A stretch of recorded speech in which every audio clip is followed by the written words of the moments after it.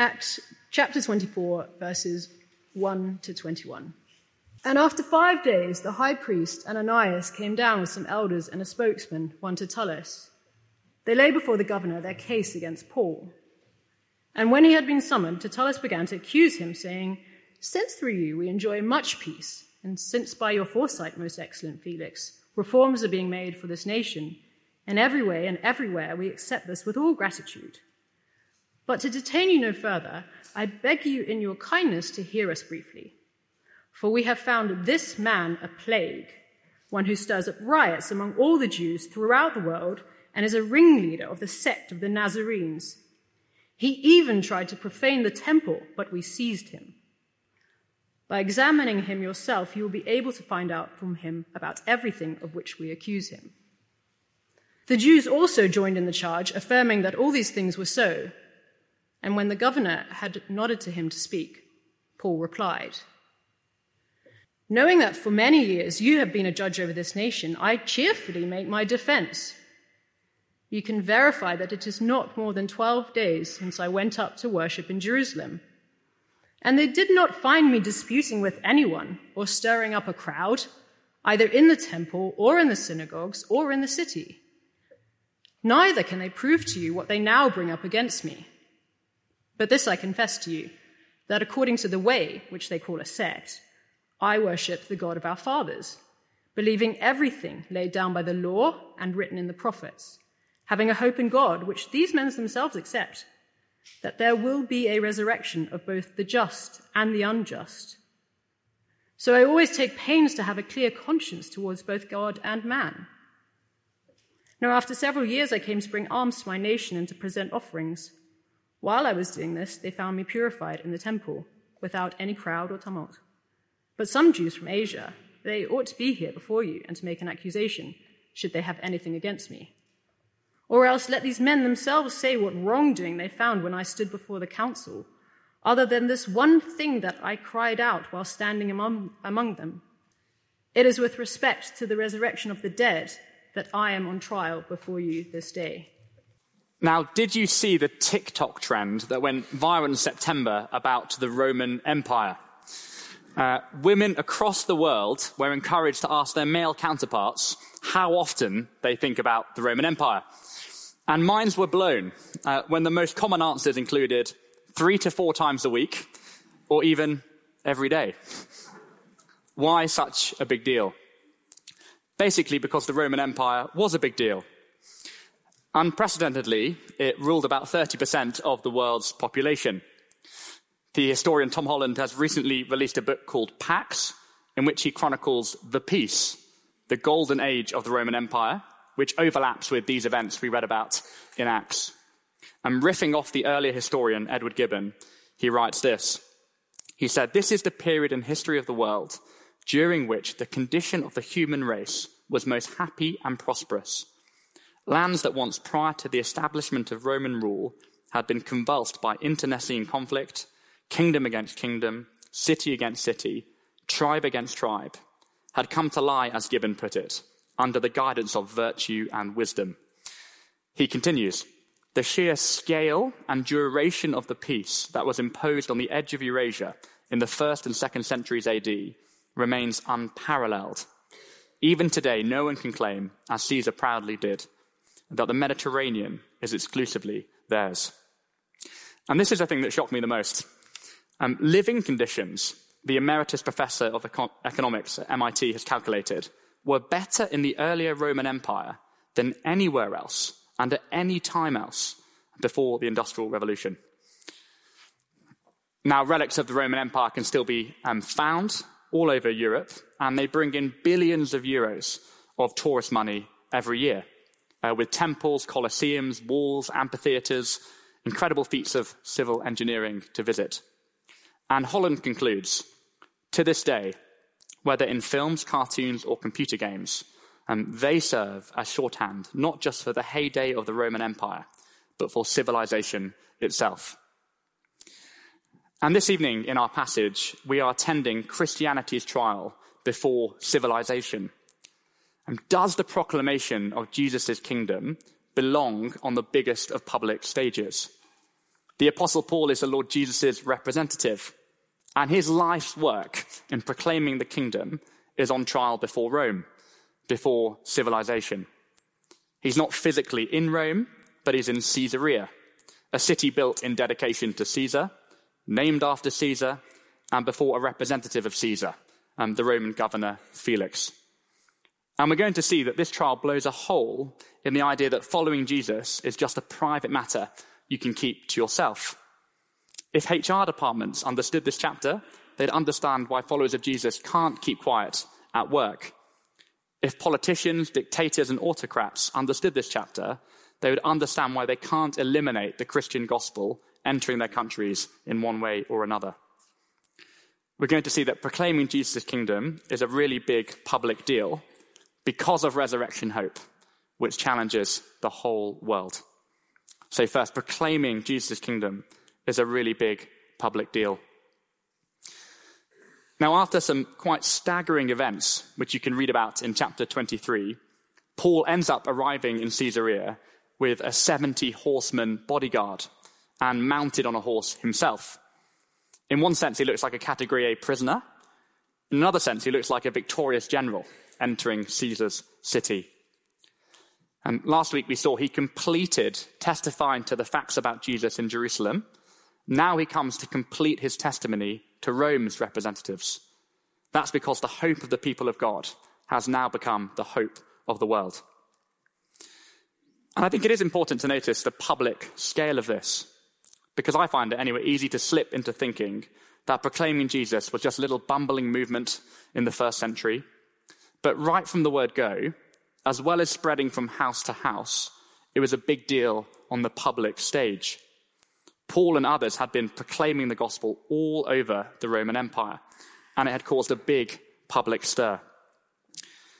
But it's important to understand that in the right way.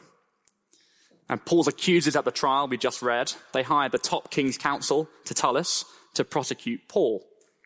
And it might not sound convincing to us, but he presents a very compelling case, pressing all the right buttons to alarm a Roman governor, like Felix. Like Jesus, Paul is charged with insurrection. He is said to be leading the people in revolt against Caesar's rule and threatening the peace. These were serious enough allegations that could not be just brushed off and demanded a defense, and which Paul duly gave. And his response, I think, is instructive for us. So verses 11 and 12. He says, "You can verify that it is not more than 12 days since I went up to worship in Jerusalem, and they did not find me disputing with anyone or stirring up a crowd, either in the temple or in the synagogues or in the city." The kingdom of Jesus is not about rabble rising or a revolt inciting movement. It's not about political force. I know historians will tell us that the Crusades, like many or all major historical events, are much more complicated than the simplistic narratives that are often attached to them. But what they have come to represent, at least, is diametrically opposed to authentic apostolic Christianity. The kingdom of Jesus in the age of proclamation never seeks to advance by force. Now, I won't actually conduct this poll, so don't worry. But if I ask all of us in this room to put our hands up if we know what the National Festival of Light was, I'd suggest that less than 5% of us would put up our hands. It was actually a very large political movement, a moralistic campaign in the 1970s, and it was seeking to oppose the impact of the sexual revolution on public life that occurred in the 1960s. Most of us have never heard of it because it achieved precisely nothing. And yes, I hope followers of Jesus will be responsible citizens and seek to exercise their democratic rights for the good of their neighbours. And some believers will have a particular role in public service. But the Apostle Paul is not on trial for his attempts at direct social reform. That is not why Rome deployed a small army to bring him here. First and foremost, he's on trial for proclaiming a message. So why then is proclaiming Jesus' kingdom a really big public deal? Well, that's our second and more substantial point. Because of resurrection hope. Because of resurrection hope. That's what Paul really wants to say in his defense. and why following Jesus is a really big public deal. And the heart of it all is in verse 14 to 16 there. Let's look at that again. Paul says, "But this I confess to you, that according to the way, which they call a sect, I worship the God of our fathers, believing everything laid down by the law and written in the prophets, having a hope in God, which these men themselves accept, that there will be a resurrection of both the just and the unjust. So I always take pains to have a clear conscience towards both God and man." This is why Paul is on trial. He says it again in verse 21. It's the hope of the resurrection. And he makes clear it's not some invention of his. It's been the hope of God's people for 1,000 years before he was born. As he said, it was written about in the law and the prophets, which is shorthand for the Old Testament. And the resurrection in the Bible is a bit like the kingdom of Jesus' version of the Roman peace, but on a global and cosmic scale. It speaks of the day when the Lord himself will return, where he will deal with all human evil and rebellion, which spoils his world, and will restore all things to how they're meant to be. And those who align with him, he says, will get to live with him in a perfectly restored world forever. And that is the hope of the resurrection. Now, on a couple of occasions, I've been given a few minutes to explain why I have a hope in the Lord Jesus. And when I've had a few minutes, I've tried to explain it with the logic of the resurrection. And I've said something along these lines.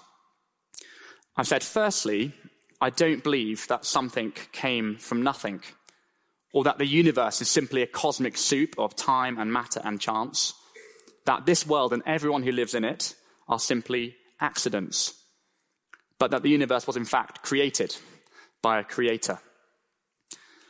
Secondly, I don't believe that we live in an amoral universe, that the innate sense of good and evil is simply an evolutionary byproduct, but that right and wrong are real things, that what we do, how we treat others, really matters, and that we're accountable to God, our creator, in how we live. And putting those two things together, there'll come a day when we'll all stand before our creator and give an account for our lives. And that is actually a really good thing in one sense, because it means in the end, justice will be done. The atrocities we witnessed on the news recently, or individuals who've done unspeakable evil, they will face the perfect justice of God. But if we're honest with ourselves, if I'm honest with myself, and we all know that we haven't lived a just life before our Creator, that will not be able to stand ourselves before the perfect justice of God. That rightly, on our own merit, we'd be in the resurrection of the unjust rather than the just, cut off from life with God in his restored world. But here is the new thing about the New Testament, the thing that turns the world upside down. And by his own resurrection, which anticipates that final resurrection to come, Jesus Christ has proven himself to be the creator and judge of all. When we say we will meet our Maker, Jesus says we will meet him. But more than that, he came to earth and lived a perfectly just life. Yet on the cross, he paid the penalty the whole world deserves for our rebellion against our Creator. And he offers to the whole world that anyone can identify with him, and that he will take on our unjustness, but that we can receive his just verdict, so that anyone who trusts in him will, based on his merit, can be included in the resurrection of the just. And the grounds for that hope, the way to start investigating it, is Jesus' resurrection. It is an investigatable fact on the table of history, and I'm convinced it's true, and I think it's worth a proper investigation by everyone. And I sometimes say, if you'd like to find out more, I'd love to show you how to do that, or I'd love to point you in the right direction. And we heard some examples of that, didn't we, a moment ago? And that's something of what I try and say about the hope of the resurrection. I just had a few minutes. I'm sure many people in this room would do a much better job than I've just done. But handily for us, if that wasn't that helpful, even more excitingly than Disney, we've had a live action illustration of resurrection hope for us this evening. And because this hope is actually what the symbol of baptism is all about. It's a visible representation of what Ethan, Daniel, and Rachel have already done spiritually. Uniting with Jesus in his death, where he deals with our sin. And that's going into the water. And William helped us with that, didn't he, with how long he held them under the water. That's right, it represents our death with the Lord Jesus. And then uniting in Jesus' life, that's coming out of the water.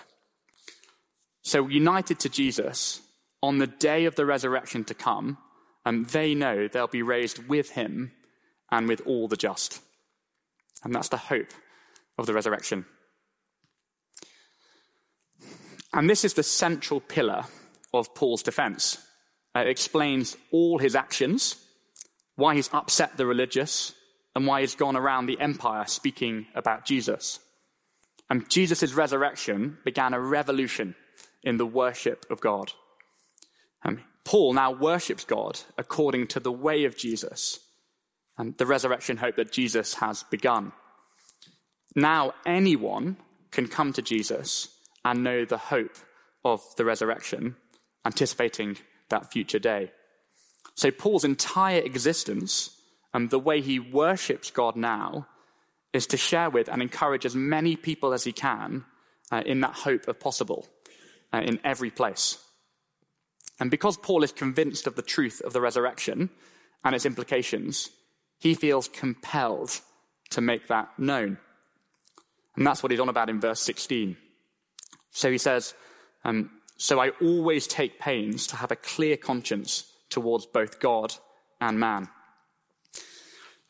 Now, it might be hard to believe in my case, but between my wife Abby and I, we have some friends.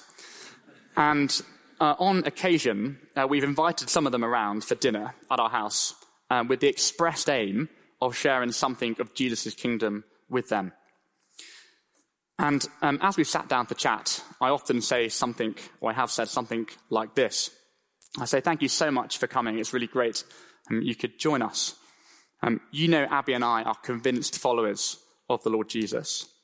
And because what we think Jesus says is true and is really important, we'd feel dishonest and, in fact, a lack of integrity if we didn't at some point try and explain to you why we think it's so important and why it matters for you. And then we might have asked someone to speak about the Lord Jesus, or we'd share something ourselves. Why do we say that? Because how can we have a clear conscience if we care about people, if we trust what Jesus says, and we haven't given them the opportunity to respond to Jesus' invitation of resurrection life?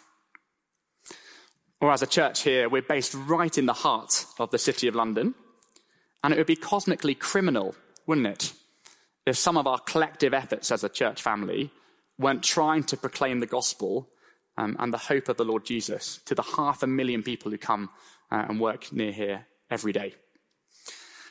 And the word for take pains there in verse 16, it's the word used for striving in training, for example, in the athletic world.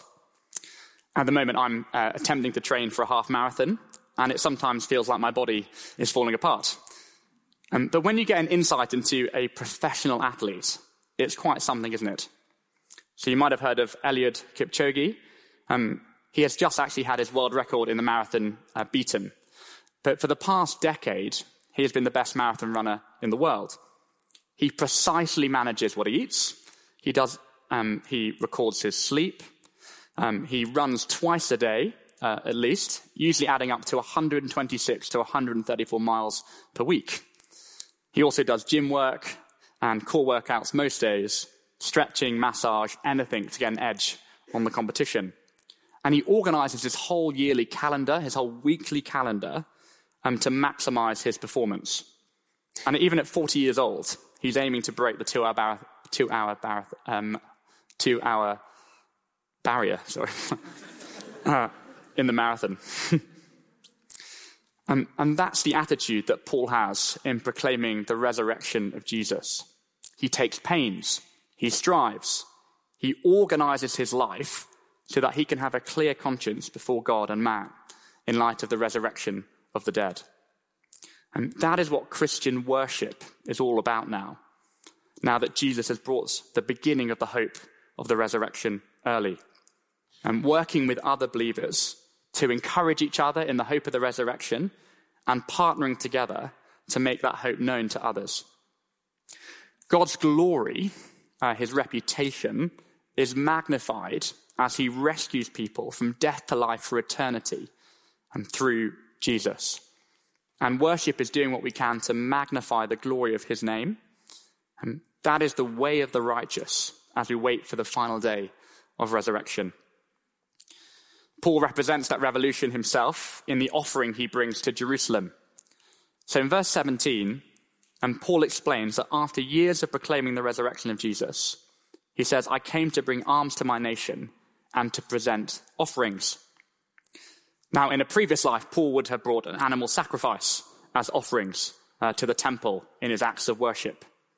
But this time around, as we saw last week, his offering is people, not just to clarify that he brought people to sacrifice instead of animals. But symbolically, he brought a representative group of people from all over the world who had trusted in Jesus for resurrection life. Jesus has already been sacrificed for the sins of the whole world. So now the offering that God is looking for is people who responded to his call of repentance. And that is what worship is all about. Now the resurrection hope has come early in Jesus. Now, those of us who have trouble sleeping at night will no doubt have tried various strategies to get off to sleep. There's myriads of advice, aren't there? I've watched quite a lot of YouTube videos on the matter. Evening routines, products, techniques, from weighted blankets to whale music or whatever helps people. I've actually been tempted to buy and invest in a special machine. I'm not even sure what it's called. But it puts a pad, you put it as a pad under your sheet, and there's a silent machine which pumps water through the pad, and it keeps you apparently at the perfect temperature for sleeping, which apparently is 17 degrees Celsius for most people. But often for me, and I don't know if this is the case for you, problems with sleep are often more psychological than they are physical. But one habit I've got into in the last few years, on many nights, if not most nights, as my head hits the pillow, is not actually to think about the Roman Empire, but to think about the resurrection. You might think that's a bit strange, but in that I genuinely have found real peace. I'm reminded that one day I will stand before the Lord Jesus, which is a real comfort to me, no matter what has happened that day, no matter what worries me, no matter what I've done. Knowing I'm united to Jesus and remembering the resurrection to come gives me real perspective on all those things and real comfort. And the more I've gotten to know Jesus better, as I've seen him and got to know him through his word in the Bible, who he is and what he's done, the more I look forward to meeting him on that day. But well as a comfort, it is also a gentle challenge, because it's also constantly pushing me to realign my priorities. Jesus has brought the possibility of resurrection hope to everyone. And in my very feeble, and I mean very feeble efforts, I do want to be shaping and organizing my life, striving to encourage other people in that hope and introducing others to him. Not that those efforts in any way earn my own resurrection, but I do want to please the Lord Jesus, to play any tiny part I can in bringing glory to his name, and also to do the best and by people that I know and meet. Proclaiming Jesus' kingdom is a really big public deal because of resurrection hope. And the last point is simply to state the obvious, which is it challenges the whole world. Because everyone will face the resurrection of the Lord Jesus, it is a challenge to Rome, as well as the quote-unquote religious, to all of civilization, not just a select few. Well, what have the Romans ever done for us? Tom Holland tells us sanitation, medicine, education, wine, public order, irrigation, roads, fresh water systems, public health. And what about in Acts? It's a common observation to note in the book of Acts that although Paul does in fact go on trial before Caesar, Acts actually finishes while Paul is under house arrest, awaiting that trial in Rome. And the question is, why is that? Well, presumably that trial has yet to take place. But also, we've essentially already had that content of what the trial would contain in these Caesarea defenses. Paul, and the proclaiming of the kingdom he represents, is innocent of direct insurrection, but his message of the hope of the resurrection is relevant to all. And that means it must be proclaimed by all believers, wherever they are.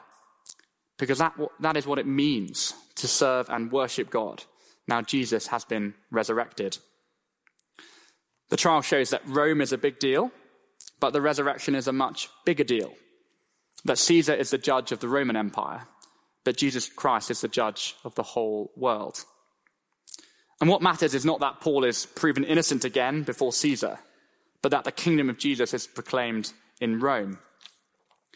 And if Paul can proclaim the gospel before Caesar, there's nowhere that we shouldn't, in one way or another, as followers of Jesus working together, and give it a go ourselves as well. Let me lead us in prayer. Our Father, thank you for the hope of the resurrection, which can be a certain hope for all those who trust in the Lord Jesus. Please would you increase our confidence in the reality of Jesus' resurrection and the resurrection to come, and our confidence to keep proclaiming Jesus' kingdom publicly, so that we worship you as we encourage others to keep going or to find hope for the first time in the Lord Jesus. Amen.